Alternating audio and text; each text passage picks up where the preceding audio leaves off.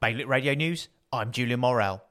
Guernsey's Chief Minister and head of the Civil Contingencies Authority has refuted numerous accusations he's received during an extended and impassioned speech during the latest media briefing.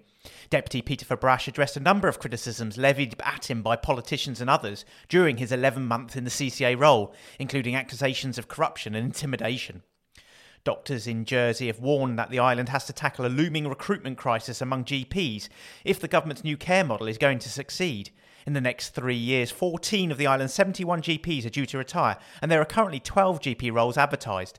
Doctors want the government to start subsidising non-GP roles in practices to allow them to spread the burden of work wider than just doctors.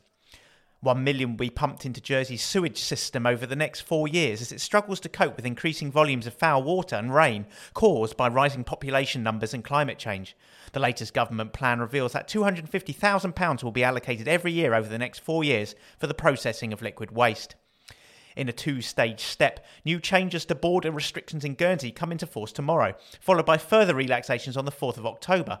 The CCA announced significant steps in relaxing border restrictions during its latest media briefing yesterday, including proof of vaccination now being accepted from any jurisdiction. More on all these stories at bailiwickexpress.com. Today's weather mainly sunny with a top temperature of 21 degrees. Bailiwick Radio News.